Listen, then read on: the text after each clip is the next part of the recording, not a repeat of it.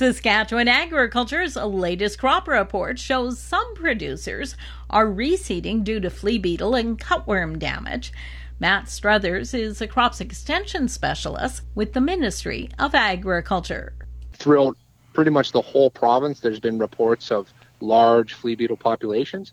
But when the weather permits, when the winds are down and it's not too hot, farmers are out there spraying. Some guys have already sprayed twice in one field or some of their fields. So that they're going to get those flea beetles under control.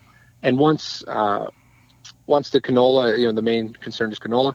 Once that canola gets to about the 3 and 4 leaf stage, it can withstand any damage.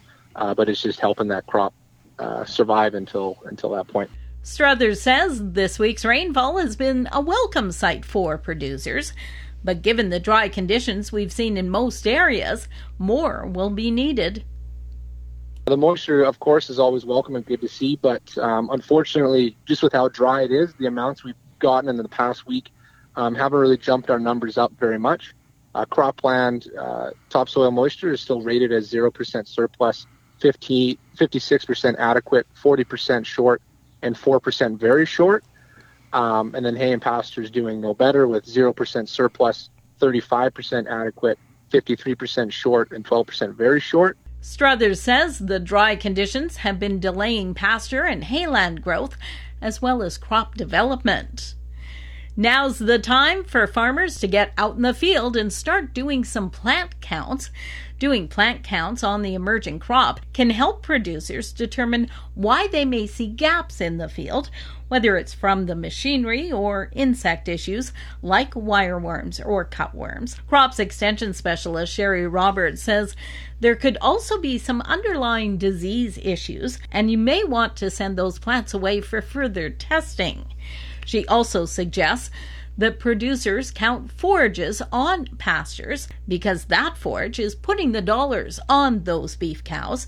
You need to know how productive that pasture is going to be, and plant counts can help you do that. Well, the June USDA WASDE report came out this week, and it's mostly as expected. Ben Buckner is with Ag Resource Company.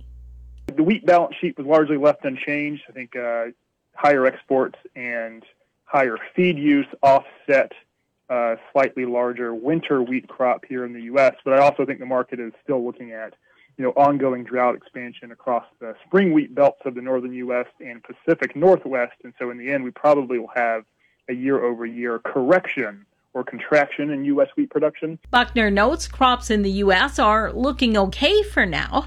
However, drought continues to expand there. Moisture demands are not very high, and soil moisture up until maybe the middle part of May was okay. But it's changing very quickly. We're hearing of some water use rates of 0.5 to 0.6 of an inch per day, which you can't even offset with irrigation. So drought continues to expand, will expand further, assuming 2-week forecasts verify. And I guess the real message is that, moisture accumulation so far since about late winter has been on pace with 2012, which, if you remember, was a devastating drought in the U.S. So I don't think widespread catastrophe is the most probable scenario. Buckner says crops in the U.S. will likely be going backwards over the next couple of weeks if things don't change. For Golden West, I'm Glendalee Allen Bossler.